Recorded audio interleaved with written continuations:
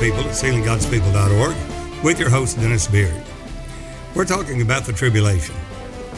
Mid-trib, pre-trib, post-trib, one's a rapture. And this is very key to understanding the work of the ministry. Why tribulation? Because tribulation worketh patience, patience worketh experience, experience worketh hope. Hope maketh not ashamed, because the love of God is shed abroad in the heart by the Holy Ghost. Jesus stated that he would be with us even until the end of the world. Amen. We find that in Matthew 28:19. Go ye into all the world, teaching them to observe all things whatsoever I have commanded you, baptizing them in the name of the Father and of the Son and of the Holy Ghost. And lo, I'm with you always, even until the end of the world. Amen. Until the end of the age. Not before, not some 7-year pre-tribulation rapture, but definitely coming after the Great Tribulation. Now, we take a look at Matthew 24, Mark 13, Luke 21, and we're going to find some key elements there. Somebody said, well, I don't think it makes any difference as long as we just believe in Jesus, it'll all pan out, called the pan-out doctrine. But yet, Paul states that take heed lest a singular promise slip any of you, that you should seem to come short of entering into his rest. We must believe the Word of God. In Matthew 24, Mark 13, Luke 21, it states about that Mount Olivet where Jesus is speaking, and about the temple there, and said, one stone will be left upon top of another that shall not be thrown down, as it was fulfilled in Titus, son of Vespasian, 70 A.D. But there's a time that he talked about the coming of the Son of Man. Now take a look at Matthew 24, and many of you already know exactly what Jesus said there, but to point to two specific scriptures that relate to the revelation of when the rapture takes place. Now, of course, we realize it's not the physical word, literal word rapture in the Bible, in the Word of God. However, there is a catching up, and there's no problem with saying there's a rapture. But there is, when we need to know when and why there is this tribulation. Pre-trib, mid-trib, post-trib, and somebody said, well, it doesn't make any difference. Yes, it does. We find in Amos 9, verse 9, that God said that he would sift Israel among the nations. And as a farmer there would sift his grain, his wheat, and not the least grain would fall to the ground. Very key next verse, Amos 9:10, but I'll destroy all the sinners of my people by the sword, which say no evil shall prevent nor overtake us. Why so radical a statement? To destroy my people by the sword, which say no evil shall prevent nor overtake us. And that evil is wrought, tribulation. Why would it be such a profound statement and judgment upon the people that say there is no tribulation? And God said he would destroy his people by the sword, the Word of God. That sword that proceeds out of his mouth, that is coming. So as we take a look at it in Matthew 24, we'll see Jesus expounding on that. And he talks about, pray that your flight be not in the winter, neither on the Sabbath day, the Shabbat. And he goes on and says, for then shall be great tribulation. Now you'll find that in Matthew 24:21. Great tribulation means great tribulation. Now, if you believe a pre-tribulation rapture, then you're going to have 7 years of great tribulation that they believe is Daniel 9:27. We totally disagree with that, because he will confirm the covenant with many for 1 week, and in the midst of the week, he will cause the sacrifice and oblation to cease. Who causes the sacrifice and oblation to cease? Jesus dead on the cross. By his one offering has perfected forever them that are sanctified, taking the ordinances of the law that were contrary to us, nailing it to his cross, thereby making peace, and of the twain making one new man. This is exactly what Jesus did, and he will confirm the covenant with many for 1 week. Well, he was cut off in the midst of the week, but not for himself. And who shall declare his generation? A generation that shall be counted for the seed. And Jesus spoke about that generation, that this generation should not pass until all these things be fulfilled. Not a 40-year generation of Israel becoming a nation in 1948, May the 14th, in 1948, and therefore 40-year generation, 1988, and Rosh Hashanah. There were many books written, the Lord coming in 1988, and deceived many people. That is just not the case. He's speaking of that generation should not pass. That generation is counted for the seed, and in Matthew 1, you'll see there's 42 generations. And from Abraham to David, 14 generations. David carried away into Babylon, 14 generations. And then from the carrying away into Babylon unto Jesus, 13 generations of who it's called Jesus, who was born Jesus, who is called Christ. Now that Christ is the 14th generation, or the 42nd generation, which is counted for the seed. But that seed, that generation, has to be in the fullness and power of Christ and the mystery of godliness. That mystery, God manifests in the flesh. Jesus Christ is come in the flesh until its fullness. This gospel of the kingdom being preached in all the world for a witness in all nations, and then the end will come. So here we find that Jesus said, for then shall be great tribulation in the time of winter and in the time of that Sabbath, the consummation of all things. For then shall be great tribulation. We're still here. The church is still here, just as he said it would be. And there will be a great falling away, just as Paul stated in 1 Timothy 4, verse 1. The Spirit speaketh expressly, then in the latter days some shall depart from the faith, giving heed to seducing spirits and doctrines of devils, having their conscience seared with a hard iron, forbidding to marry, and abstaining from each which God has sanctified by the word of God in prayer. We see Paul elaborate this very distinctly in 2 Thessalonians, the 2nd chapter. And we'll take a look at that in a minute as we see this great tribulation means great tribulation.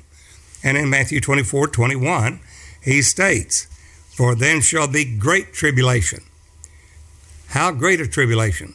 Such as was not since the beginning of the world to this time, no, nor ever shall be.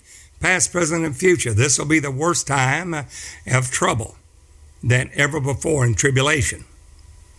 Now, he goes on to say, except those days shall be shortened, and no flesh be saved, but for the elect's sake. The elect is not the national Israel, it's the church. And Israel has been blinded in part until the fullness of the Gentiles be come in. We're the wild olive branches graft in and stand by faith. But all Israel will be saved. And he states there that there will be great tribulation, not only the worst that there has been, then present, or ever shall be. A time of trouble such as never been before, since there was a nation unto this present time, nor ever shall be. So this is obviously the great tribulation that Jesus is talking. He's referring to. Then he goes on, and we see, except those days be shortened, and so flesh be saved, but for the elect's sake those days shall be shortened. He goes on and tells us about the timing of this. He says, for as the lightning cometh out of the east and shineth even to the west, verse 27, then so shall also the coming of the Son of Man be. Now the Son of Man, we see, is coming with 10,000 of his saints. And that is, for the Lord himself shall descend from heaven with a shout, with the voice of the archangel, trump of God, and the dead in Christ shall rise first, and we which are alive and remain shall be caught up together to meet the Lord in the air, and so shall we ever be with the Lord. But Jude tells us there will be thousands of coming with the Lord at his coming. And we find that these spirits of just men in heaven, in Hebrews 12, but these spirits of just men will be literally resurrected in their bodies again, because it's a body, soul, and spirit in the resurrection from the dead. Now Jesus, after he resurrected from the dead, many of the graves were opened after his resurrection, and walk around openly in the streets of Jerusalem. Those did not die again. But we find in that fifth seal, under that altar in heaven, that altar, we see the souls of them that were slain for the word of God and the testimony which they held. And they said, O Lord, holy and true, how long will it be before thou avenge our blood upon them that dwell upon the earth? Now those spirits of just men are made perfect, but they have not had resurrected bodies yet. And that's why we see in Daniel 4 the army of heaven, and then in Revelation 19 the armies in heaven. And that resurrection, there will be a resurrection. Blessed and holy is he that hath part in the first resurrection. On such the second death hath no power. Now all will be raised, but the ones that missed that first resurrection will be in that resurrection there, the judgment, and wind up there in Gehenna in the second death. Therefore, we have to give the earnest heed and know the truth, for given to us to know the times and the seasons.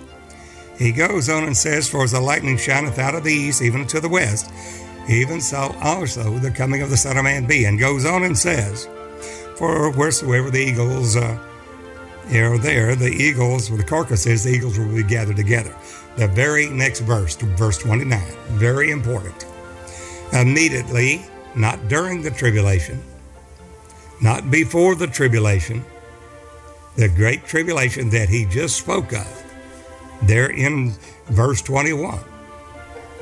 Matthew 24, verse 29 says, immediately after the tribulation of those days, the great tribulation. What will happen then? Shall the sun be darkened and the moon shall not give her light? The same that we see in the sixth seal in Revelation 6. And the stars shall fall from heaven. We see that also in the promise of God in Hebrews 12.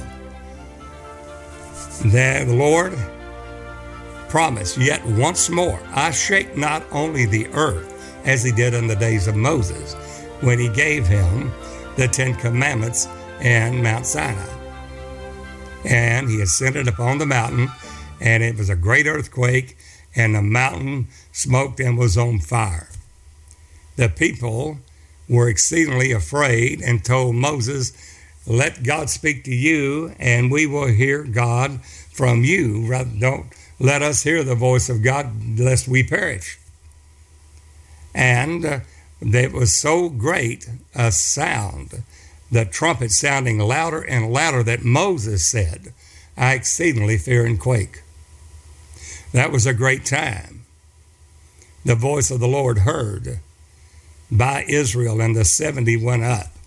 The 7 times that Moses went up into the mountain in Mount Sinai to there receive the law. But we find that God has promised yet once more, Hebrews 12, I shake not only the earth, but also heaven. Here's a shaking of it here. The stars in heaven shaken. Sun in the darkness, moon in the blood. Stars in heaven shaken. Shake not only earth, but also heaven. Yet once more, the Lord hath promised, he shakes not only the earth, but also heaven, that all that can be shaken may be removed. Why is God doing this? As of things that are made. Everything that is man-made doctrine that is not in God, only what's in the Word of God will stand. Everything else will be literally removed as of things that are made. Every man-made doctrine will be destroyed. There it says there, the Lord hath promised yet once more. If he promised it, he certainly will do it. He will perform the doing of it. That he shakes not only earth, but also heaven, that all that can be shaken may be removed as of things that are made. So then that we, those that cannot be shaken, may remain, seeing then that we have a kingdom which cannot be moved. Let us have grace whereby we may serve God with reverence and godly fear, for our God is a consuming fire. Now this consumption, this consuming fire, is not to destroy all mankind, but the consumption decreed will overflow in righteousness. This is the work of the ministry. This is God's strange act. Bring to pass his strange work, and bring to pass his act, his strange act, in Isaiah 28. We'll also see that this is a time of great tribulation. At that time, in Isaiah 26:20, God says, enter into your chambers. That chambers, the chambers, priest chambers, were in Solomon's temple. It's where the treasures were held, in the priest chambers. It is literally the crown on top of the building in the Temple of Solomon. In that we have all the treasures of gold and silver in the chambers. And we find in Ezekiel, when he tells Ezekiel to go in and see the chambers of the priest imagery. The priest, yes, in their chambers of their mind. And they were offering to the sun and to Molech, and had their backs turned to God and worshiping the sun. And these were the priests that were doing this, and Ezekiel saw it. And he said, see what they do in their chambers, in their imagery. This imagination that they're not casting down and bringing it into subjection to Jesus. To enter into your chambers is not, and reiterate, is not the rapture. That is the word of God that you have in you. Christ in you, the hope of glory. The oil in your lamp that will enable you to stand, which is why God is sealing his people according to Revelation 7, which is by his word. Sanctify them through thy truth. Thy word is truth.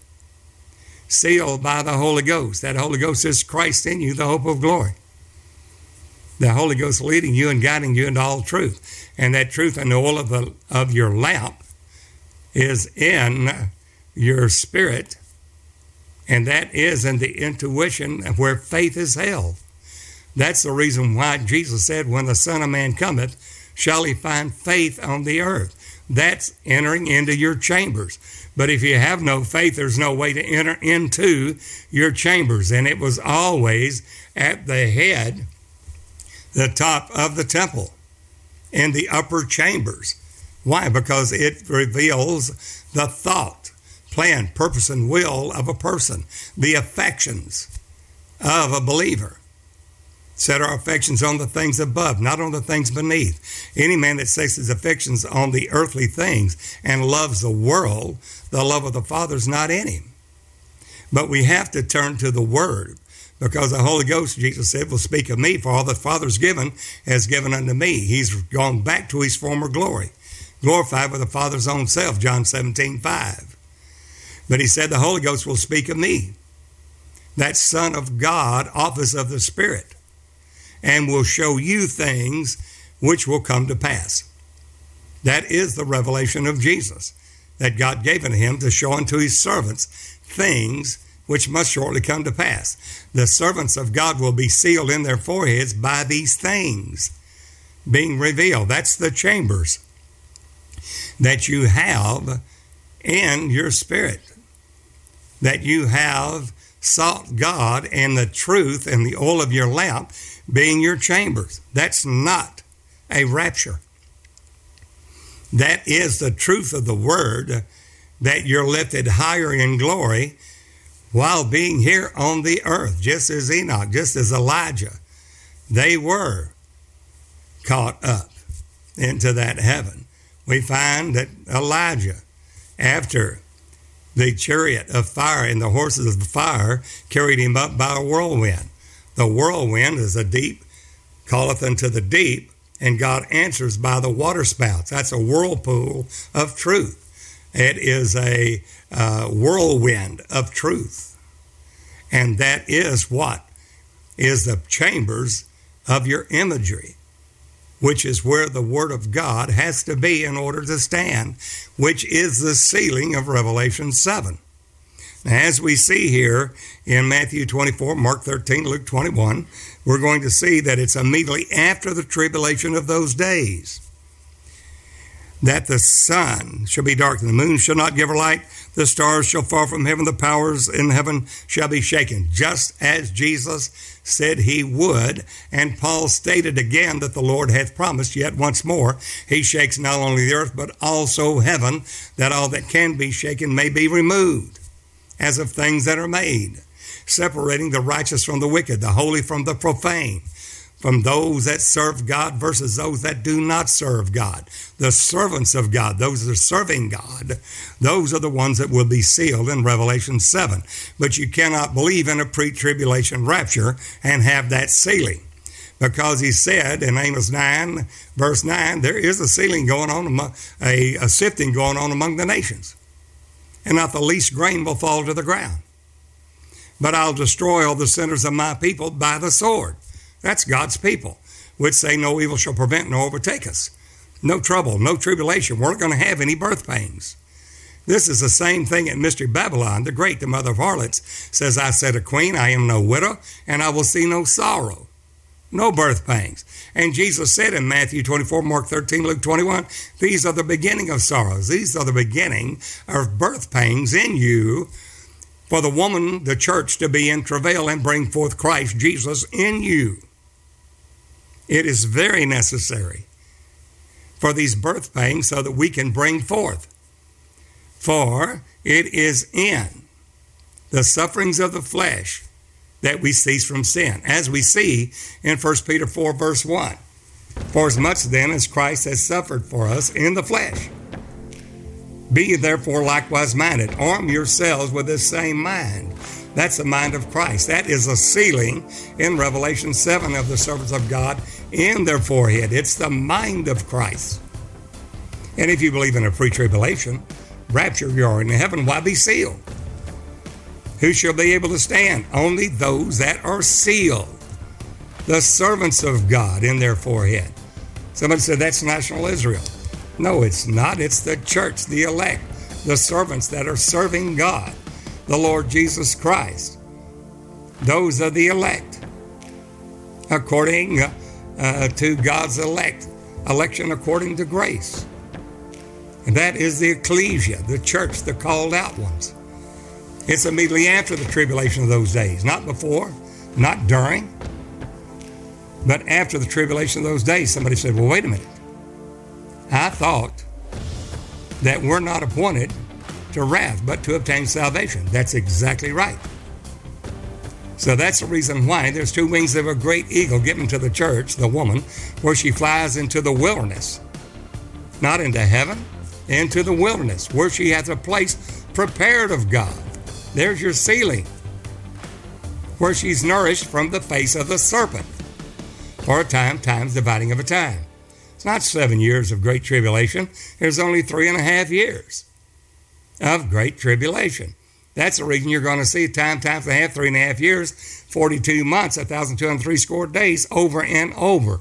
In Daniel, you're going to see it in Ezekiel. You're going to see it in Revelation 11, 12, Revelation 13, 42 months that he's going to come against the saints of God and prevail against them. And here's the faith and patience of the saints. He that killeth with a sword must die by the sword. Well, you're going to be hated of all nations for his name's sake, and Jesus warns us that some of you will be put to death. Be ye faithful unto death. You're going to have tribulation for 10 days. Be ye faithful unto death, and I'll give you a crown of life. What is the faith and patience of the saints in the last days? Here's the patience and faith of the saints. He that leadeth into captivity shall go into captivity. He that killeth with a sword must die by the sword. Know that God is going to render vengeance on them that have tribulationed you, given you trouble. And that's the reason the blood of the saints and the prophets are found in Mystery Babylon, the great, the mother of harlots and abominations of the earth. We're still here until The Lord's, somebody said his appearing and his coming is two different events. The Lord's second coming is without sin unto salvation for the salvation of his saints, which he is his appearing. When he appears, he gives rewards unto his saints, his people, his servants. But there is a sealing that must happen for us to stand in the last days.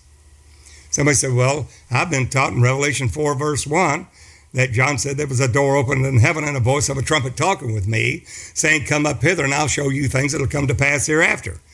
It didn't say rapture there. That's nonsense. There's no rapture there. Come up hither and I'll show you things that will come. Show you things that will come to pass hereafter. You're coming into throne room revelation there. Not that you're there physically raptured. He's showing you things that will come to pass. And you see 420 seats in heaven, and those are the priesthood, which we are seated together in heavenly places in Christ Jesus right now, Ephesians 1. But not raptured yet. And then we see 4 beasts before the throne of God. 420 elders sitting upon the 420 seats, and 4 beasts. The 4 beasts of the Zoe, the living creatures, lion, man, calf, and eagle, which are the cherubim of glory, which will be the ones preaching that everlasting gospel in the last days, when this gospel of the kingdom will be preached into all the world. Well, the Antichrist is not preaching it. The national Israel, the nation of Israel, is not preaching it. The body of Christ is. Because we find in the former reign, in Acts the 8th chapter, that diaspora, there was a little scattering of the people of God. And we find in Daniel 12 that God will scatter the power of the holy people. And then the end will come. All things will be finished. And this will be for times and dividing of a time, 3.5 years. Daniel 12, after he's accomplished to scatter the power of the holy people. That's the church. Blessed he that waiteth and cometh to the 1,305 days. Why? Because he's literally there alive and changed at the coming of the Lord, the second advent. But go thy way, Daniel, stand in thy lot there. Well, we find here the Lord is giving us in Matthew 24, Mark 13, Luke 21, exactly the time of his coming as far as the season of his coming. Before he comes, there we find that Paul had to reiterate again the letter to Thessalonica, because he had written to the church in Thessalonica, for the Lord himself shall descend from heaven with a voice of with a shout, with the voice of the archangel, and the trump of God. The dead in Christ shall rise first. We which shall alive and remain shall be caught together to meet the Lord, and there so shall we ever be with the Lord. Wherefore comfort ye one another with these words. And they thought the Lord was coming right then. And he wrote a second letter. And we have at that time, that second letter, that he tells them again of the first chapter of why you're going through this tribulation, why you're going through this great affliction, a time of trouble such as never been, such as was a nation. Jesus says in John 16, I have forewarned you that you should not be offended. The time will come, they're going to lift you up out of the churches, out of the synagogues. Yea, the time cometh that whosoever killeth you will think that he did God a service. Whosoever kills you will think that he did God a service? Yes, because this they will do, because they have not known the Father nor me. They do not know that Jesus is the Father of glory. And that will become evil men and seducers, waxing worse and worse. And that is imperative that we receive the sealing of the servants of God in their forehead. Now we take a look at 2 Thessalonians, but the first chapter in 2 Thessalonians tells us, now your faith is groweth exceedingly. Why? Forsake not the assembling of yourselves together, as the manner of some is, and so much the more as you see the day approaching. What day? The day of the Lord, the coming of the Lord God Almighty. But that day is a day of darkness, a day of gloominess. Alas, the great day, the day of the Lord cometh, as destruction from the Almighty, so shall it come. It's a woeful day.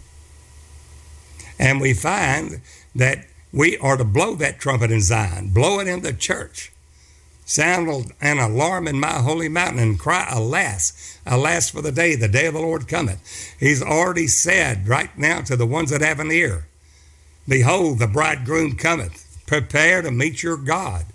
There's a preparation going on now to prepare those chambers, the chambers that you enter into thy chambers until the indignation be overpassed.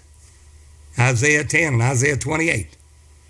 What indignation? O Assyrian, the rod of mine anger, the staff in their hand is my indignation. What is the rod and staff of God? It's a saw in God's hand. It says, axe, can you hew by yourself? Saw, can you saw by yourself? That Antichrist is nothing but a saw or an axe or whatever in God's hand. But it's for, he created the destroyer to destroy. And that is why we see that great tribulation. It is a final consummation of things, and you will be hated of all nations for my name's sake, because you're called on. You're called by the name of Jesus. You're called not only to believe on Jesus, but also to suffer for him, for his name's sake. And that is the great witness that you will have for the Lord God, the Lord Jesus Christ. He said, and you shall receive power that the Holy Ghost has come upon you, and you shall be witnesses unto me. Martyrs, literally believing God, sealing your testimony with your own blood. I know that's not a popular message. It certainly won't preach in some of these little televangelist Rudy-Tooty churches that you believe God, sealing your testimony with your own blood, rotting for yourselves a better resurrection. Hallelujah unto God, just like the ones dead in Hebrews 11. The women received their dead, brought back to life again, not accepting deliverance. Why? God would have delivered them, rotting for themselves a better resurrection. Dwelling in caves, sheepskins, goatskins, of whom the world was not worthy. But we think you got to have houses and lands and a big bank account. That's a false gospel. It's a false mammon money gospel. And God's sick of it. He's going to judge, and he's going to tear those walls down. Woe, woe, woe be unto the hired harlings is all the Lord God will do in judgment. Woe and be the pastors, woe be unto the pastors that have shed and literally sheared my sheep and have not fed them. It would have been better for them if they had never stepped into a pulpit. When we see here, he said, your faith groweth exceedingly to the church at Thessalonica. He had to write another letter. Now let me tell you why, Paul. He's saying, look, you need to understand, your faith is growing from faith to faith. It's growing exceedingly. And the charity of every one of you is abounding one toward another. Well, how did you get the charity? Well, you just didn't wake up one morning and boom, you were there. You had to add to your faith virtue. Virtue, knowledge, temperance, patience, godliness, brotherly kindness, and brotherly kindness, finally charity, which is perfection. When that which is perfect has come, charity.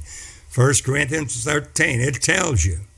Then all that which is in part to be done away with. That's the reason charity will cover a multitude of sins and is a bond or guarantee of perfectness. There's no pre-tribulation rapture. The early church went through it. They sealed their testimony with their own blood. And there were martyrs, faithful martyrs. And Jesus commended them. Antipas, my faithful martyr, died between the porch and the altar. And even Stephen, the first one, there, Paul consenting unto Stephen's death. And later on, all the apostles dying a martyr's death except John, and that was for the continuance of this revelation of Jesus on the Isle of Patmos. We see that Paul's telling us why. Your faith groweth exceedingly. The charity of every one of you is abounding one toward another. Well, as long as everything is great, as long as there's no suffering persecution, you see, the blood of the saints is the seed bed of the church. It's the growth of the church. The more you persecute it, the greater it's going to grow. And you've done it one of the least of these, my brethren. You've done it to me. You killed one of the saints of God. You have literally shed the blood of Jesus Christ in and through his body. And that, my friend, will be avenged. Woe be unto them. Woe, woe, woe be unto them that literally shed the blood of the saints and the prophets of God.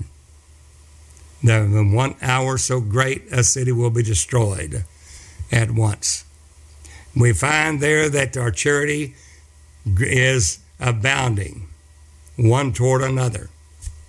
It is literally bringing the church into one, as Joseph with the horns of a unicorn pushing his people, gathering the people into one, which is the mystery of God's will from the foundation of the world, to gather all things together in one in Christ Jesus.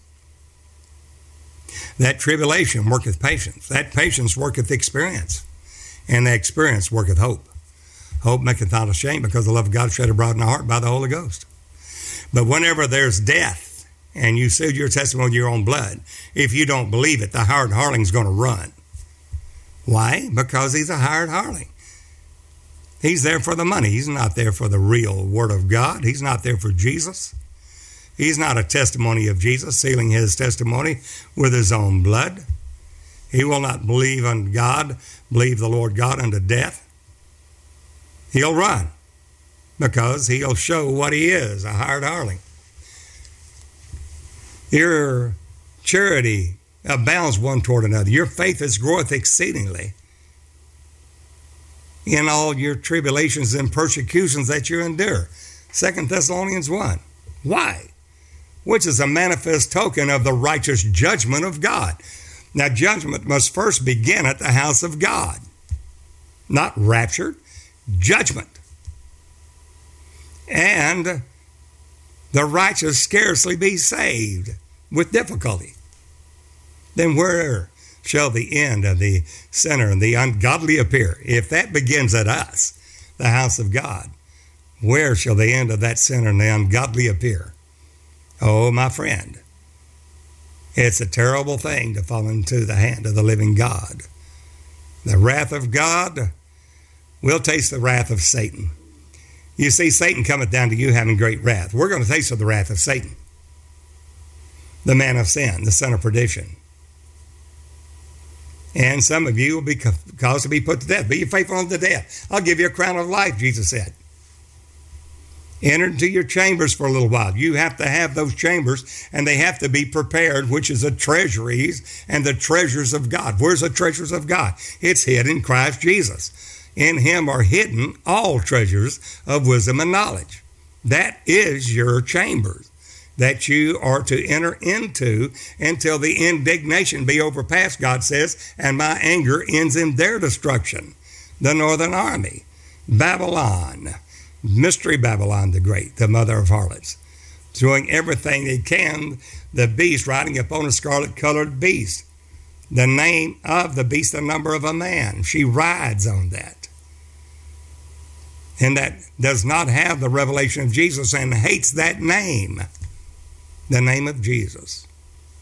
We find, and then he elaborates more, that in that second chapter of 2 Thessalonians, but he says that this tribulation and this persecution that you're going through is a manifest token of the righteous judgment of God. A token? Yes. If someone says, I'm going to give you a car, they don't literally drive the car into your house and literally present the car. They give you the keys to the car and the title. Well, that token of God's righteous judgment is the tribulation and persecution that you endure. That's how you know you're in the kingdom. You're suffering for righteousness' sake, for his name's sake, not only called to believe on Jesus, but also to suffer with him. Paul puts it this way: with trouble on every side, but not in distress, perplexed, but not in despair, persecuted, but not forsaken, cast down, but not destroyed. Always bearing about in our body the dying of the Lord Jesus. Why? That the life of the Lord Jesus may be manifest in us. For we which live are always delivered unto death. Somebody said, I thought we were supposed to be delivered into a fat bank account and a house on the hill and mansions and stretch limos and just money flying everywhere. I give God 1,000, gives me 10,000. He's a glorified banker. No. That's a false gospel. It's always been a lie. That's the blind leading the blind, both falling into the ditch. But those of you that know the word, not only called to believe on Jesus, but to suffer for his name's sake. You suffer with him, you'll reign with him. As you've been partaker of the sufferings, you'll also be partaker of the consolation. Paul went on and said, for we which live are always delivered unto death. Why? That the life of the Lord Jesus may be manifest in our mortal bodies. Why? For a light affliction, which is only but for a moment. Affliction is tribulation. And it will be great tribulation and great afflictions later on. Afflictions for his name's sake. He said, for our light affliction, which is only but for a moment. Think about it, 70 years even. And by strength of 80 years, by reason of strength, he goes to 80 years. Yet, it's nothing but a here today and gone tomorrow. As a blade of grass, so are we. The day is and tomorrow cast into the oven. Sufficient of tomorrow's evil thereof. It's here today and gone tomorrow. As the vapor of smoke, so are our lives. It's what we do for the Lord Jesus that counts. And there, whenever he said this light affliction, which is only but for a moment, worketh for you a more exceeding and eternal weight of glory. That's forever. So we suffer for 40, 50, 60, 70, whatever the years are. What is that compared to an eternity? But we want to find a way to get out. We're going to escape these things. Escape with the rapture. The escape, my friend, is in your entering into your chambers till that indignation, Isaiah 10, be overpassed. And God said, and then my anger ends in their destruction until the indignation be accomplished. Now, that's Daniel 11. Many of understanding shall fall to try to purge and to make them white. And many, they'll cleave to them with flatteries that have indignation against the holy covenant. And they will cleave to them with flatteries, and by peace shall destroy many. And that's what we're seeing now. You know, this mammon money gospel, what a joke. Oh, they're rebuking everything in the world and no power. Why? Because there's no sufferings. There's no glory without the sufferings. It works for you a more exceeding eternal weight of glory. And that is the reason for it. For 1 Peter 4:1 says, for as much then as Christ has suffered for us in the flesh, arm yourselves with the same mind. That is that sealing we're going to have. We have to prepare those chambers. Those are the priest chambers, and we're called as king priests. You've got to have those chambers, and it has to be prepared. And that's not just repentance, friend. That is going unto and partaking of all the feasts of the Lord, eating his flesh and drinking the blood of the Son of Man, having plenty of oil in your lap, being led and guided into all truth, and then you'll be able to stand in the evil day. Without that sealing, it is impossible to stand. But the priest chambers has to be prepared. We're preparing for the work of the ministry now, Ephesians 4:12. The priesthood and in those chambers were only in, not Moses' tabernacle, but Solomon's temple. Why? Because Moses' tabernacle was dedicated in the Passover. It It spoke of the death, burial, and resurrection of Jesus, and that first season there, Matthew, Mark, Luke, and John, and then the Pentecostal season, Acts 2. But now we're in that 7th month, Tishri. We're in that Ethnim. We're in the 21st day of that 7th month. He'll shake the nations, and the desire of nations shall come. All the silver and gold is mine, and I'll make the glory of the latter house greater than that of the former. We're talking about the latter rain. Ask if it rains, Zechariah 10:1. Ask if it rain in the time of the latter rain. So the Lord will make bright clouds, send forth showers to everyone, grass in the field. But we have to ask. We have to prepare. We have to have this word, this oil in our lamp, that when he comes, we can enter in with him. And he will shut the door, just as he did with Noah and that ark. And it was another 7 days before the fountains of the great deep were opened up and the windows of heaven opened, and it rained 40 days and 40 nights.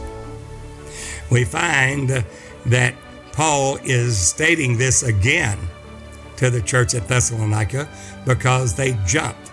They thought Jesus was coming any minute. They did not understand Acts 3:20-21.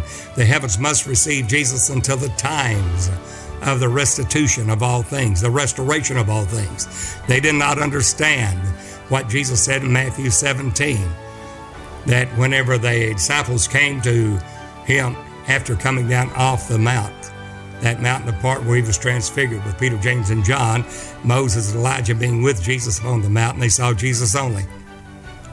They said, why do the disciples of John say that Elijah must come first?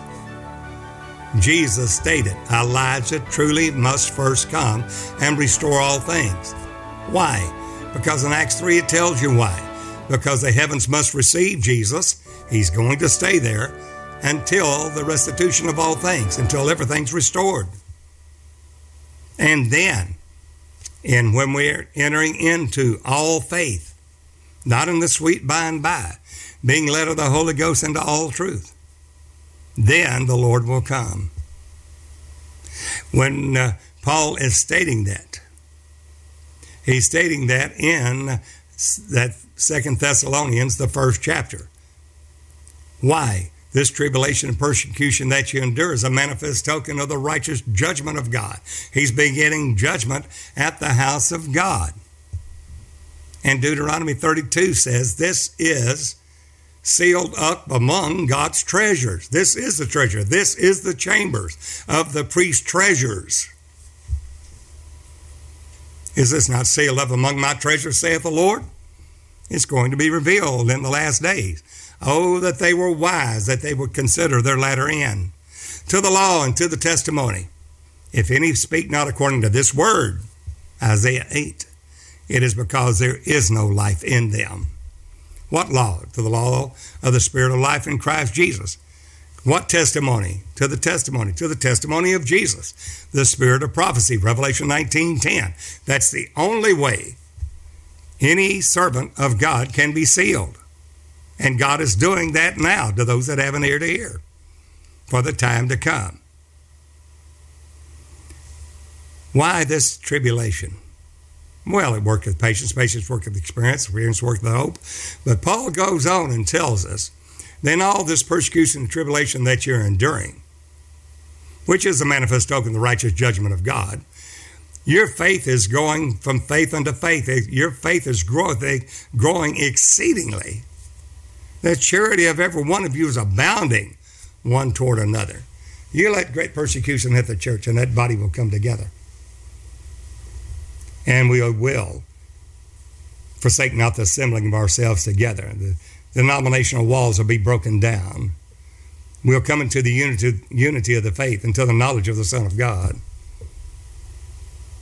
It'll drive the body of Christ into deep prayer, fasting, dedication, and consecration at the altar of incense, offering our realms dedication.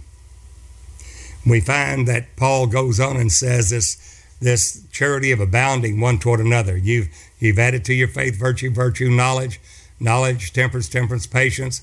You've kept going. You've added to your patience godliness, the God life. You've lived it.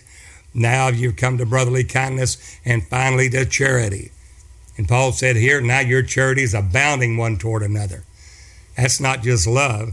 That's a love of God based in doing his will, based in his word. Not just love, it's the love of God in obedience to his commandments. That's charity. Charity is not just love. It's love based in doing the will of God in his word. Now we have the reason why. This tribulation, persecution that you endure, it's a manifest token of the righteous judgment of God. Paul said so. Then he goes on and said, that you might be accounted worthy of the kingdom of God for which you suffer, seeing it is a righteous thing with God to render tribulation to them that have troubled or tribulationed you. That's the reason why it first begins at the house of God. It gives way to judgment.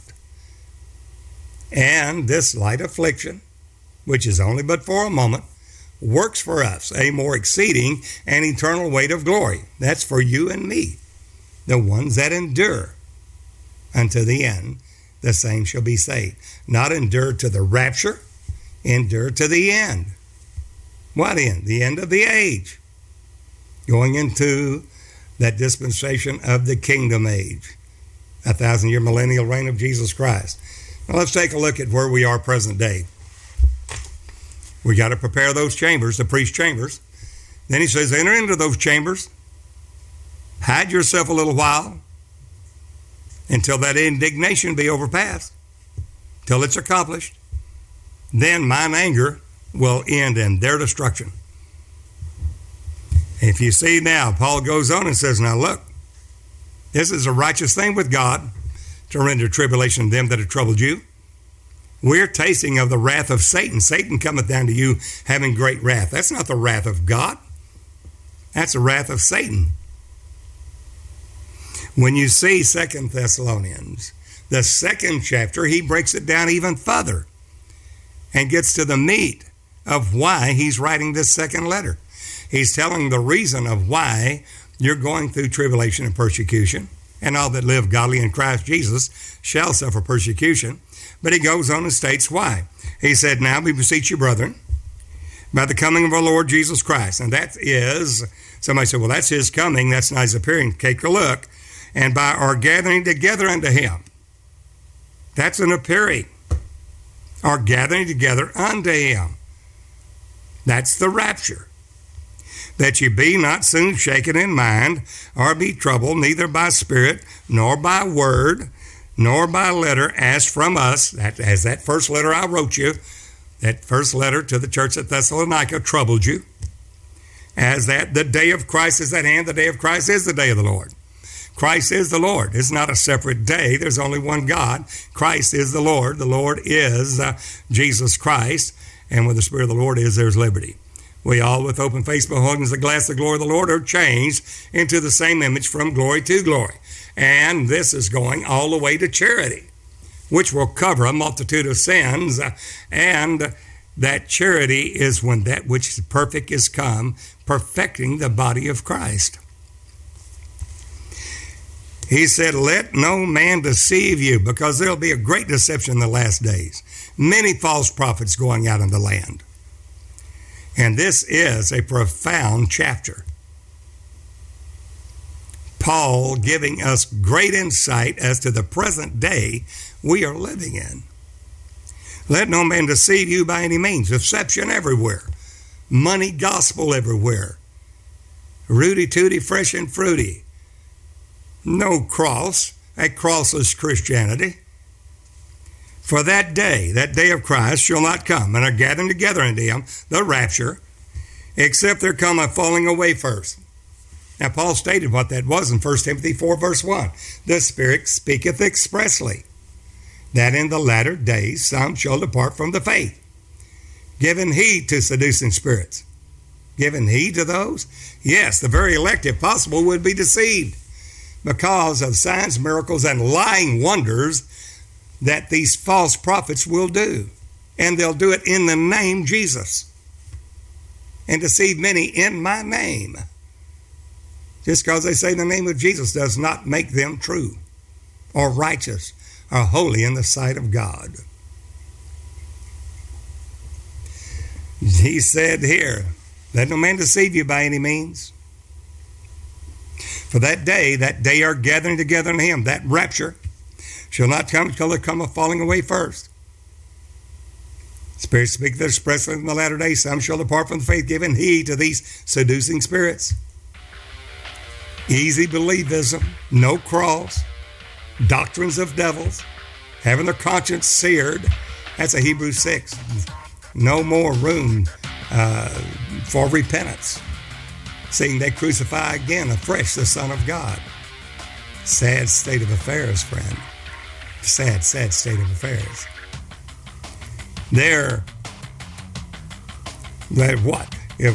Conscience here with the heart, forbidding to marry, abstaining from meats, which God has sanctified by the word of God in prayer.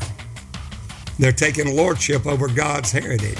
Doctrine of the Nicolaitans, ruling over the laity, saying pernicious ways are okay, that the Lord loves you, everybody's saved.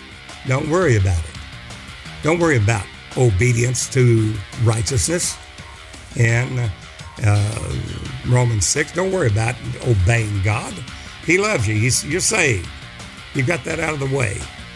What a lie. What a lie that these ministers, the false hired harlings, are going to literally burn for it, according to the word of God. He said, let no man see that day that gathered together the Lord you will come away, except they will not come until there comes a falling away first. People start falling away from the faith. And that man of sin be revealed, the son of perdition. Now the son will have the same character as perdition. Perdition.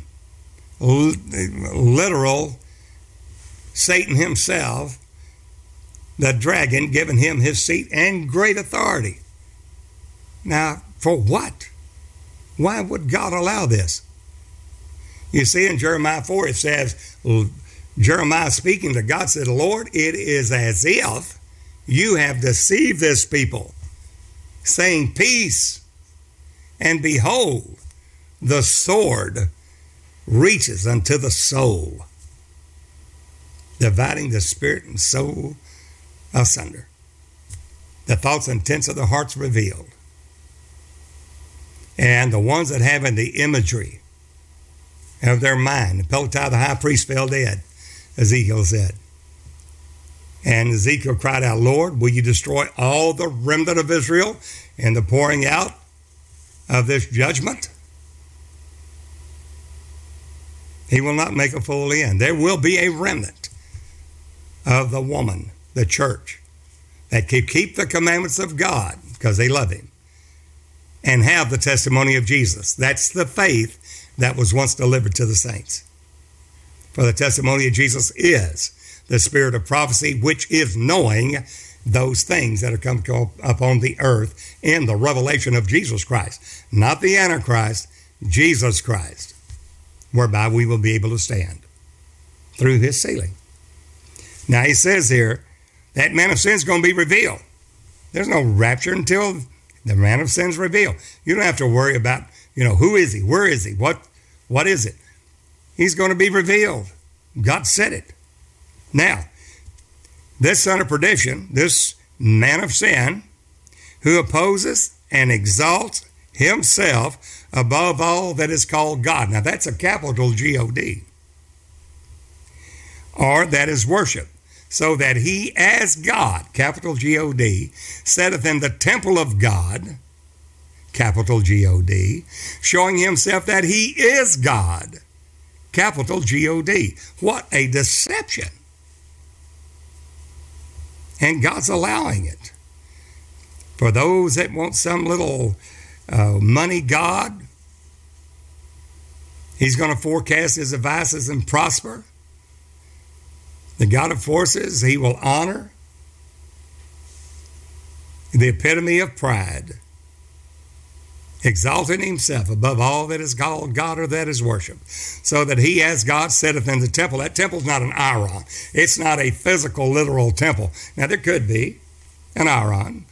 There's Mosque of Omar that on the Temple Mount may be torn down, or maybe found it was in the wrong location and built the temple somewhere else. But that's not what he said here. He didn't say Iron, a physical brick and mortar temple. He said Naos, the spiritual temple of God. You see, in Pergamos is where Satan's seat is, where Satan dwelleth. In Pergamon, in the 7 churches. We're made to sit together in heavenly places in Christ Jesus. But not only is this man of sin, the son of perdition, in the churches, the spirit of the Antichrist, as well as the man of sin being the epitome of it, not sitting on the first row, but behind the pulpit. Oh my. And God's allowing it. And if the prophet speaks a thing and it comes to pass, Deuteronomy 13, saying, let us go after other gods, more than one God. The Lord trieth you. He tries me to see if we love the Lord with all our heart, soul, and might. And if it comes to pass, so it came to pass. So that doesn't necessarily mean it's God. Try the spirits to see whether they're of God. Any spirit that confesses that Jesus Christ, God Almighty, the Father of glory, Christ, the Holy Ghost, is come in the flesh, present in perfect tense, still coming in the flesh, is of God. You have to say that Jesus Christ, Jesus is that Christ, which is the Father, which is the Son of God. Because the Father is the invisible Spirit, and the Son is that invisible Spirit revealed. That's Christ. Christ is your sealing. 1 John 2:22. Who is a liar but he that denieth that Jesus is the Christ? He's Antichrist. What's this Antichrist? Right there. He has denied the Father. How has he denied the Father? Because Christ is the Father. He's the invisible Spirit. Ephesians 4 tells you there's one body, one Spirit. Not two, not a Spirit Junior, one Spirit. One body, one Spirit, one Lord, one faith, one baptism. One God who's above all, Father of all, and in us all. Who? The Father. He has sent forth the Spirit of His Son, Galatians 4:6, into our hearts whereby we cry, Abba, Father. There's only one Spirit, one and the same. Son, Father, one and the same. Now, if you have not understood why God made Himself of no reputation, you need to get the podcast on the making Himself of no reputation, how God works salvation in and of Himself. You certainly need to know that. How God, not God Jr., but God Himself, Christ Himself, works salvation. Now, with this said, He's telling us about this present time of when this son of perdition, the man of sin, is going to be revealed. And He said He sits in the temple of God, and that's a naos, a spiritual temple. Pergamos, where Satan's seat is, where Satan dwelleth.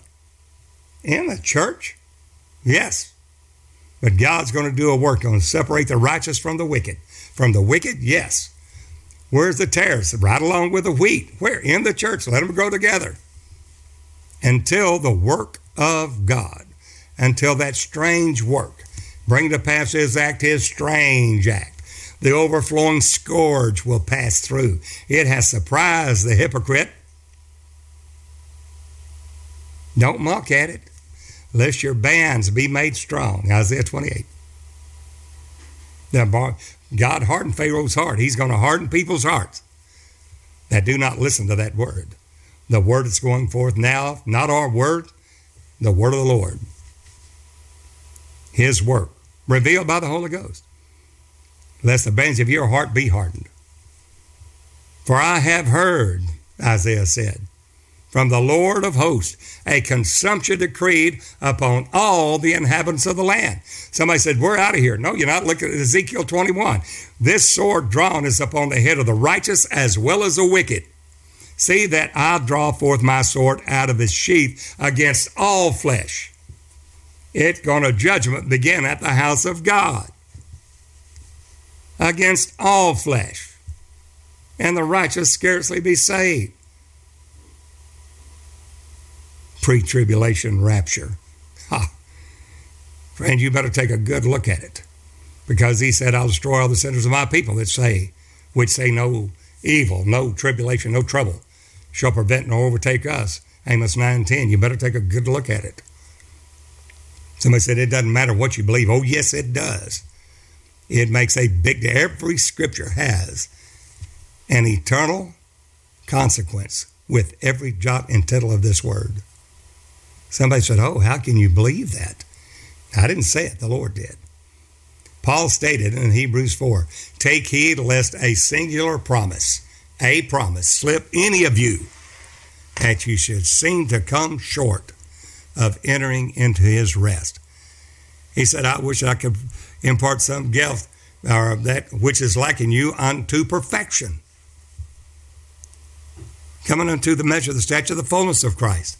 And right here, this Antichrist, this son of perdition, this man of sin, is sitting in the temple of God, opposing all that is God and that is worship, so that he as God sitteth in the temple of God, showing himself that he is God. Now, watch the next verse. Remember ye not, when I was with you, I told you these things. These things are the things of faith. Faith is the substance of things. I told you these things. I told you what Jesus Christ is come in the flesh. I've given you the real revelation of Jesus. Not some Trinity, not binitarian or oneness doctrine, but of Jesus' only doctrine, the blessed and only potentate, who only hath immortality, dwelling with light, which no man can approach unto, nor see, nor can see. I've shown you, Paul said, the real Christ. And then I'm telling you, there was a false Christ coming, moving the foundation of Christ over in an Antichrist, which is something that looks good, it is simple, and it is a seducing spirit to get them off the foundation rock of Christ. And he has done it. Just as Jesus said they would, just as Paul said they would, just as Peter, and just as John said there in his epistles. And the book of the Revelations details it. As we see here, he said, and now you know what withholdeth, that he might be revealed in his time. Who? The son of perdition, the man of sin. What's withholding? That he might be revealed. Something restraining, withholding him, that he might be revealed. Look at verse 7. For the mystery of iniquity. The mystery of iniquity? Iniquity is lawlessness. It is not being led of the Spirit of God, is lawlessness, to the law, to the testimony. If any speak not according to this word, it's because there's no light in them. What is that iniquity? It's lawlessness. Didn't say sin. Sin is the transgression of the law. What is iniquity? Iniquity is not being led of the Spirit of God. You may have the Spirit of God.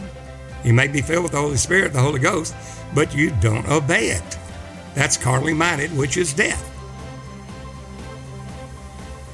Then he says that mystery of iniquity, like the mystery of godliness, is Christ in you, the hope of glory. Mystery without controversy, great is the mystery of godliness. You know, you add it to your faith, virtue, knowledge, temperance, patience, godliness. Godliness is the God life. Well, how do we have that God life? Great is the mystery of godliness, the God life, little g. What is that mystery? Without controversy, great is the mystery of godliness. God was manifest, capital G-O-D. God was manifest in the flesh. In other words, he's the one that did it for us. Not God Jr., not a second person of the Godhead. 1 Timothy 3:16, God was manifest in the flesh. He's already done it. Work's done. Finished. Completed. God was manifest in the flesh. Justified in the Spirit. Seen of angels. Preaching to the Gentiles. Believed on in the world. Received up into glory. Who? God himself. The Son of God is God himself. The man is God. And you'll find that in Isaiah 43:10. You'll find it in Philippians 2:6-8, how God did it in and of himself alone. 2 Corinthians 5:17-19. For God was in Christ reconciling the world to himself, not another God. Christ is God. 1 Peter 1, verse 10 and 11. So you can see how the rock has been moved, shifted, the Antichrist moving things over. A crossless Christianity a money god, a mammon, loving the world and taking the world into the church and overthrowing the faith of many. What is happening? The mystery of iniquity doth already work. It's working. It did in Paul's day. It did in John's day. John said in 1 John 4, verse 1, hereby try ye the spirits. Why? Because many false prophets are already entered into the world. How do you try the spirits to see whether they are of God? Any spirit that confesses that Jesus Christ is come in the flesh is of God. That is, Jesus Christ is the Father. He is the Word. He is the Holy Ghost.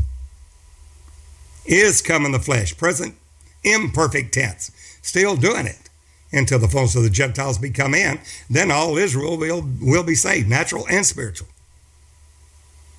Natural will go into the millennial as the righteous nations, and the church as we will walk in the name of the Lord our God, but they will walk in the name of their gods, judges, the Elohim. That's another subject in itself. But the thing now is, don't believe a pre-trib rapture, because there's a sealing that has to be happen, and if you believe in a pre-trib, you will not seek God for the sealing. You'll think, well, why get sealed? We're not here anyway. Seal the servants of God in their forehead, Revelation 7. Who do you think that is? That's the church. There we have the mystery of iniquity doth already work. Watch it now. Only he who now letteth will let or will restrain. It's an old, when we're talking about that Greek word there, let through restrain. Back in the Shakespearean days, they would say, only he now will let. He will restrain. Well, it means to not let them or give them permission or allow them to do. It means to restrain it, to stand against it.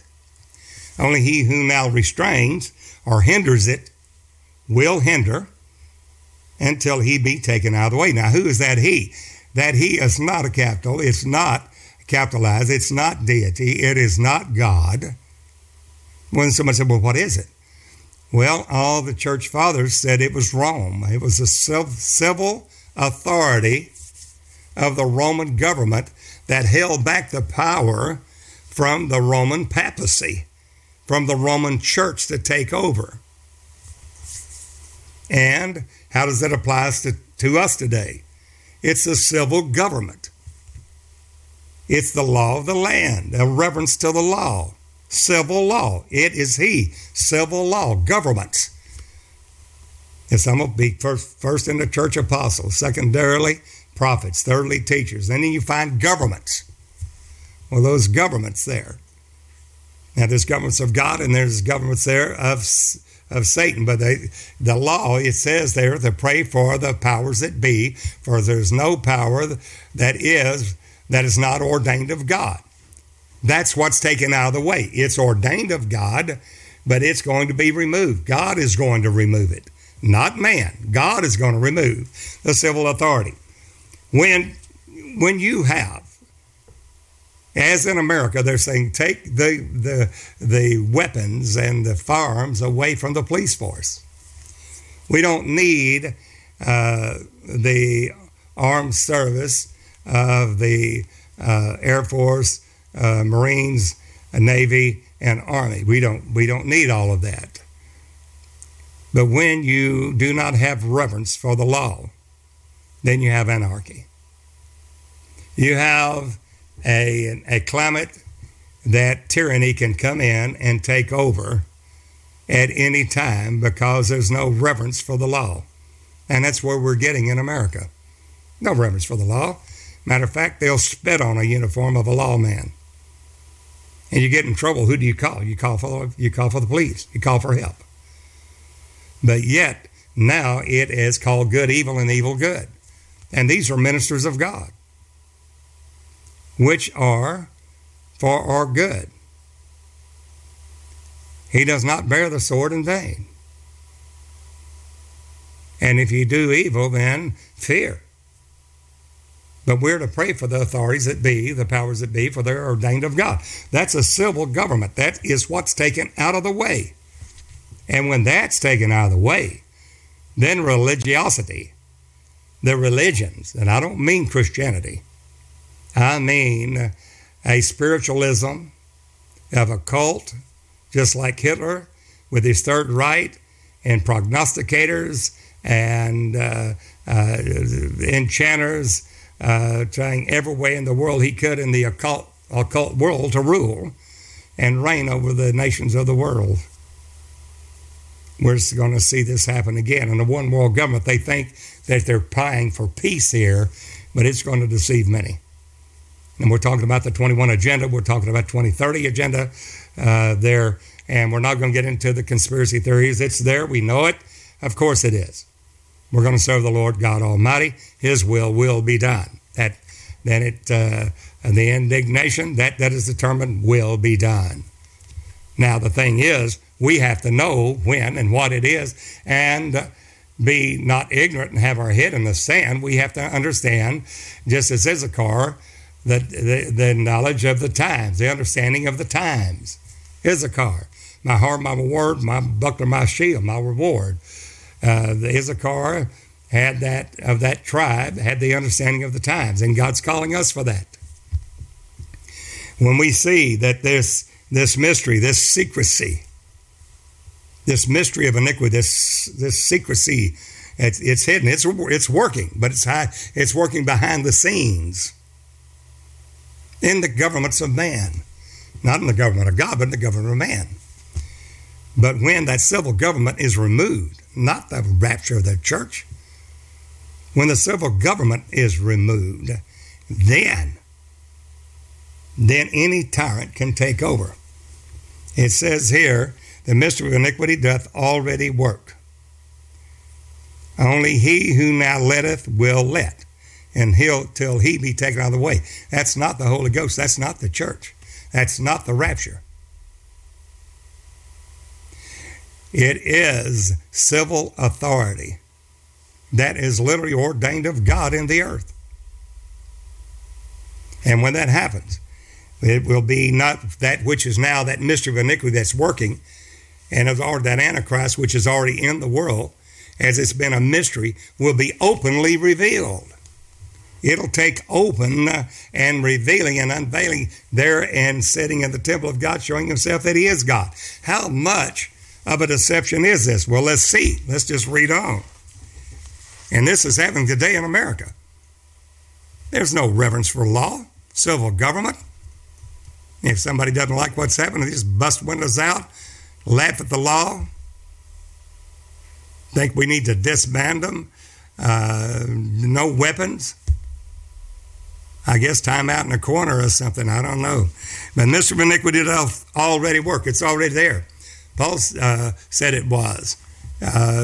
John said it was. Already, the Antichrist is already there. He said, any spirit that confesses not that Jesus Christ has come in the flesh is not of God. 2 John 9.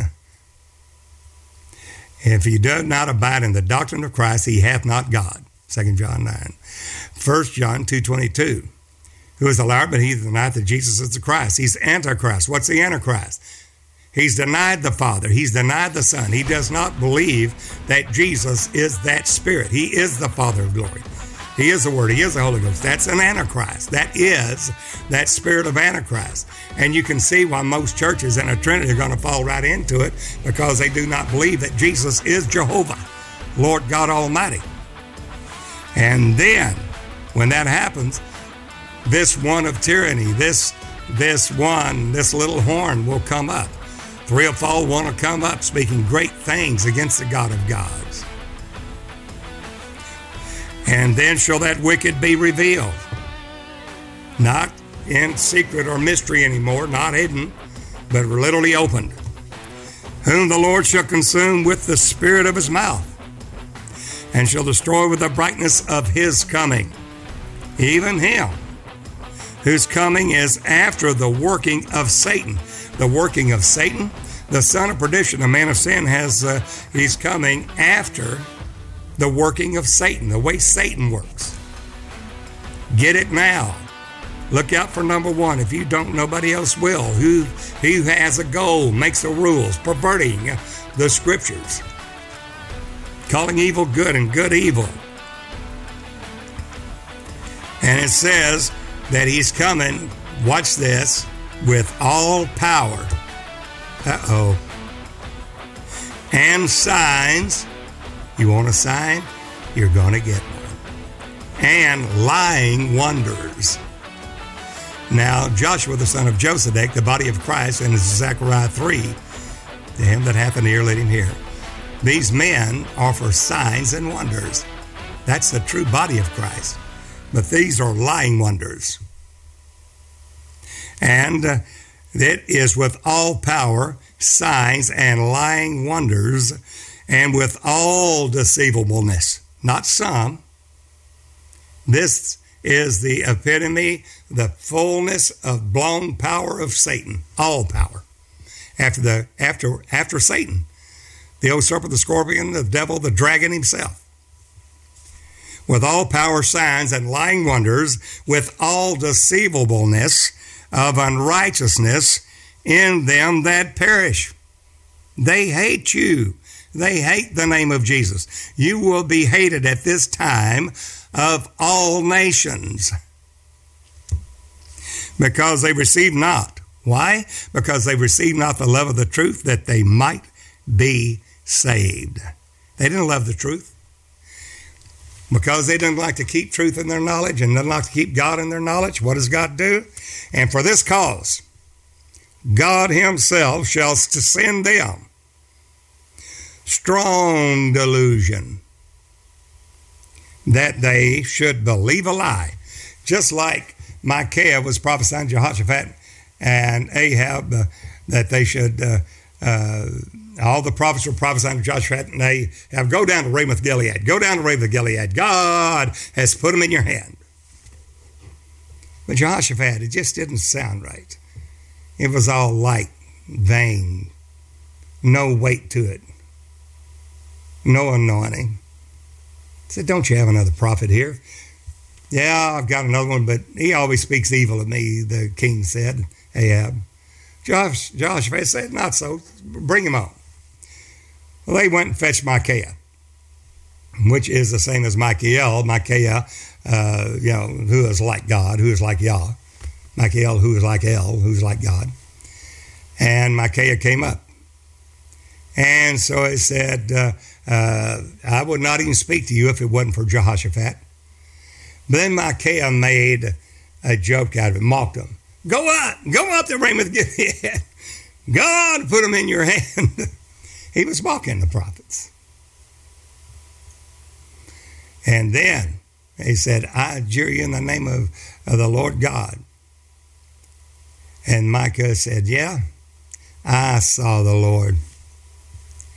And I saw all them before the throne, the angelic host.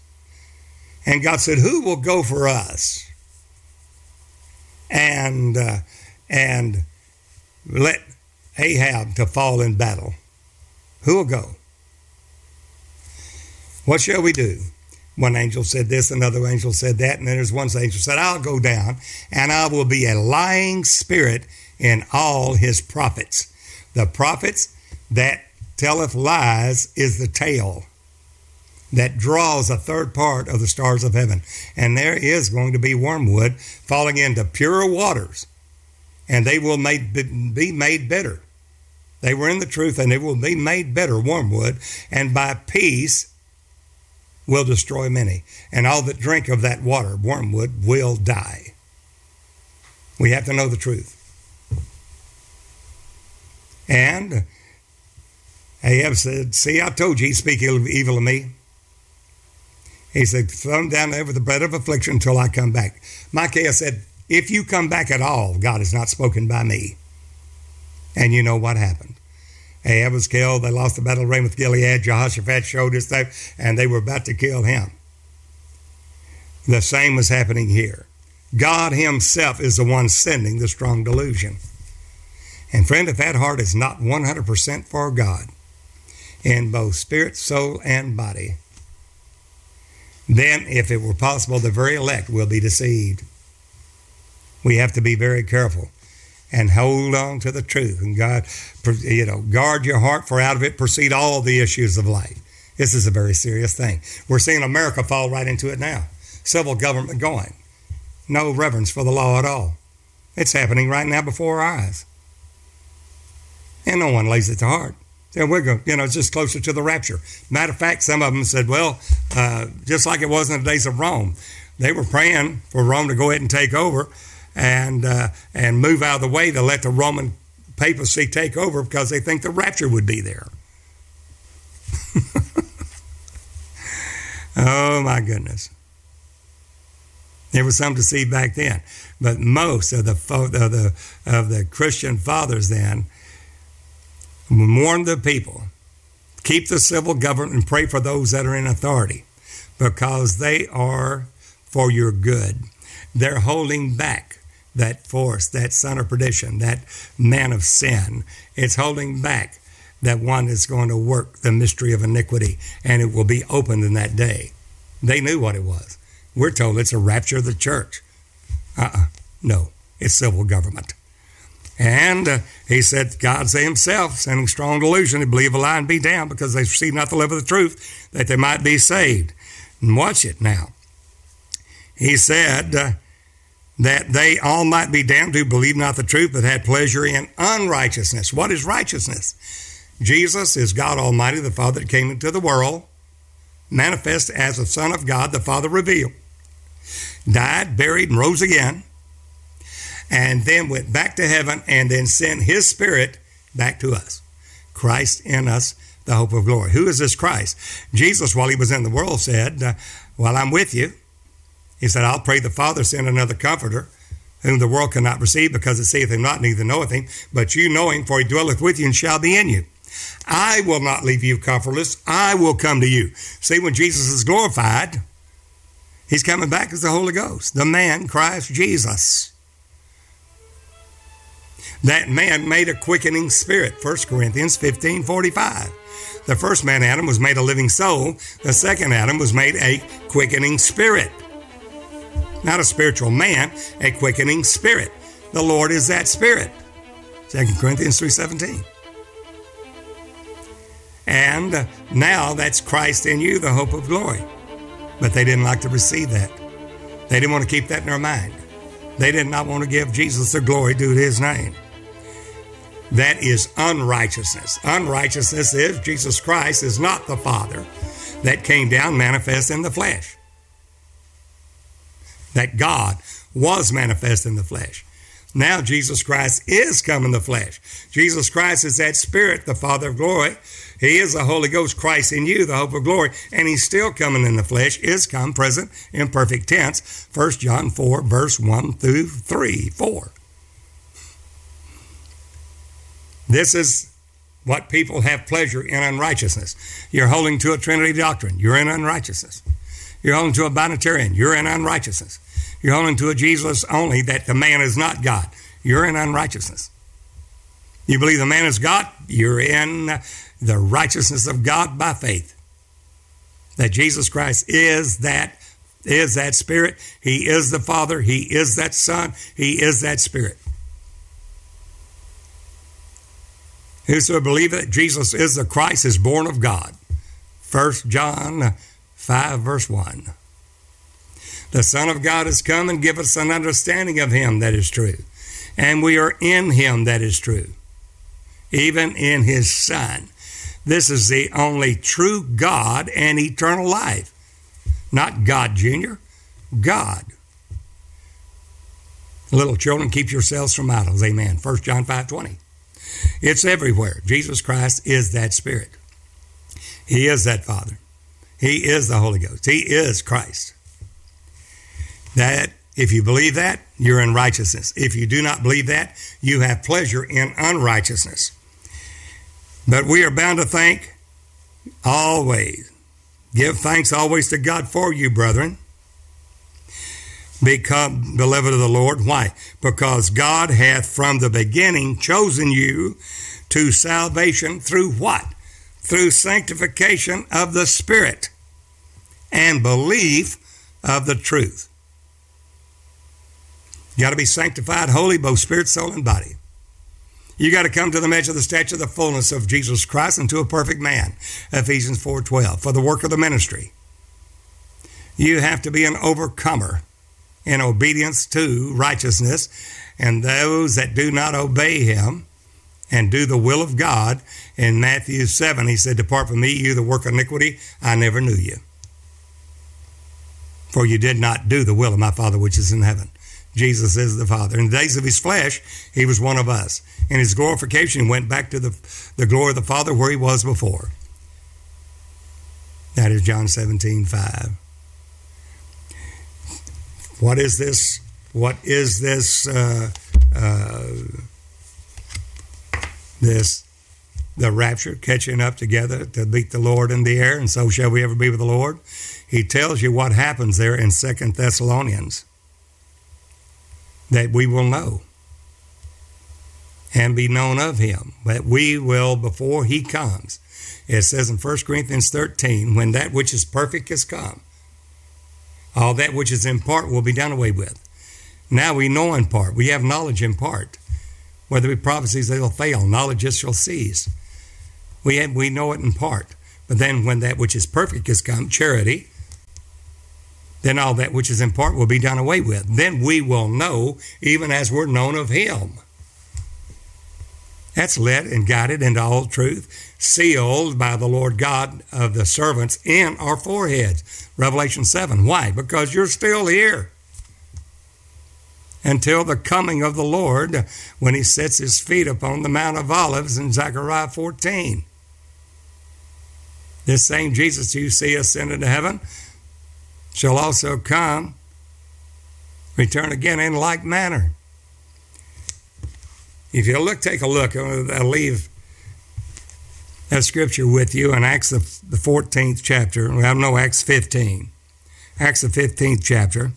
And the Gentiles were being brought into the church. We had that first in Acts the 10th chapter. We have Cornelius of the Italian band being preached to by Peter along those. And as he's preaching Jesus, they were filled with the Holy Ghost. Then he said, commanding man forbid water, this should not be baptized who receive the Holy Ghost as well as we, commanded them to be baptized in the name of the Lord Jesus. Now, the Gentiles were being saved and coming into the body of Christ. And we see there in verse 13, Acts 15, verse 13, and after they had held their peace, James, that's a pastor of the church of Jerusalem, saying, men and brethren, hearken unto me. Now, Peter had already spoken, Paul had already spoken about the Gentiles, whether they should be circumcised or not at Antioch. Simeon hath declared how God at the first did visit the Gentiles to take of them a people for his name. The Gentiles coming in too, not just the Jews or Israel, national Israel, but to the Gentiles as well. And he said, Simon Peter has already said how God did visit the Gentiles, Cornelius' house, and he expounded that. And to this agree the words of the prophet. What prophet? As it is written, after this I will return and will build again the tabernacle of David. Build again the tabernacle of David? Yes, which is fallen down. And I will build again the ruins thereof, and I will set it up that the residue of men might seek after the Lord. All, not just Jew, not Israel only, but the Gentiles as well. And all the Gentiles upon whom my name is called, saith the Lord, who doeth all these things. Known of God all his works from the beginning to the end. Now notice he's saying that building that tabernacle of David is the Gentiles coming into the church. Now as we go to Amos, we're going to see this is what James was quoting. And James, there's the pastor of the church at Jerusalem, there in Acts the 15th chapter, stating that the Gentiles coming into the church is rebuilding the house of David. Because the house of David is Jesus Christ is come in the flesh. Why David? Because Jesus is of the seed of David according to the flesh. Jesus Christ is come in the flesh. And the Gentiles are now having Jesus Christ who is coming in the flesh. And we see that in Amos, the 9th chapter.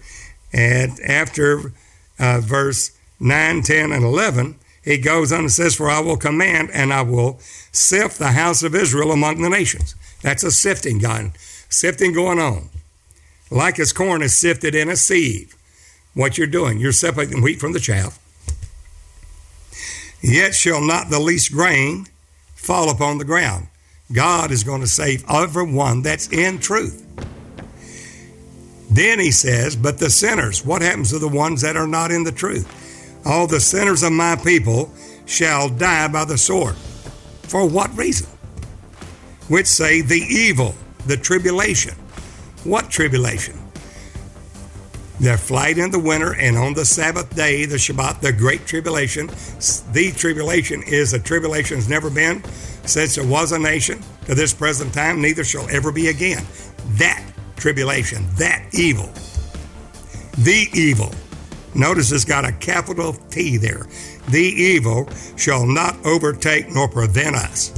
You're sitting there saying the same thing Babylon did, Mr. Babylon. "I said, a queen, I am no widow. I will see no sorrow. I will have no trouble. I will have no tribulation. I will have no persecution and no afflictions." You see, in Luke's gospel, it says, instead of great tribulation, it says great affliction. A time of affliction, says there's never one, says there was a people. It's one and the same, affliction, tribulation. We will be delivered out of it. Some of us will seal our testimony with our own blood as a witness unto the Lord Jesus. Look at verse 11. "In that day I will raise up the tabernacle of David." This is what James, the pastor at church at Jerusalem, is quoting. "In that day will I raise up the tabernacle of David that is fallen, and close up the breaches thereof, and I will raise up his ruins, and I will build it as in the days of old." What is that? The Gentiles coming into the body of Christ. Jesus Christ is come in the flesh, and that includes the Gentiles. Friend, there is no pre-tribulation, mid-tribulation rapture. There's a rapture, but it's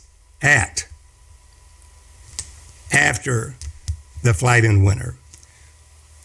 It's after that Sabbath. It's immediately after the tribulation of those days, when the sign of the Son of Man appear in heaven, and will gather together his elect from the four corners of the earth to the four corners of heaven. That is after Matthew 24:29, immediately after the tribulation of those days.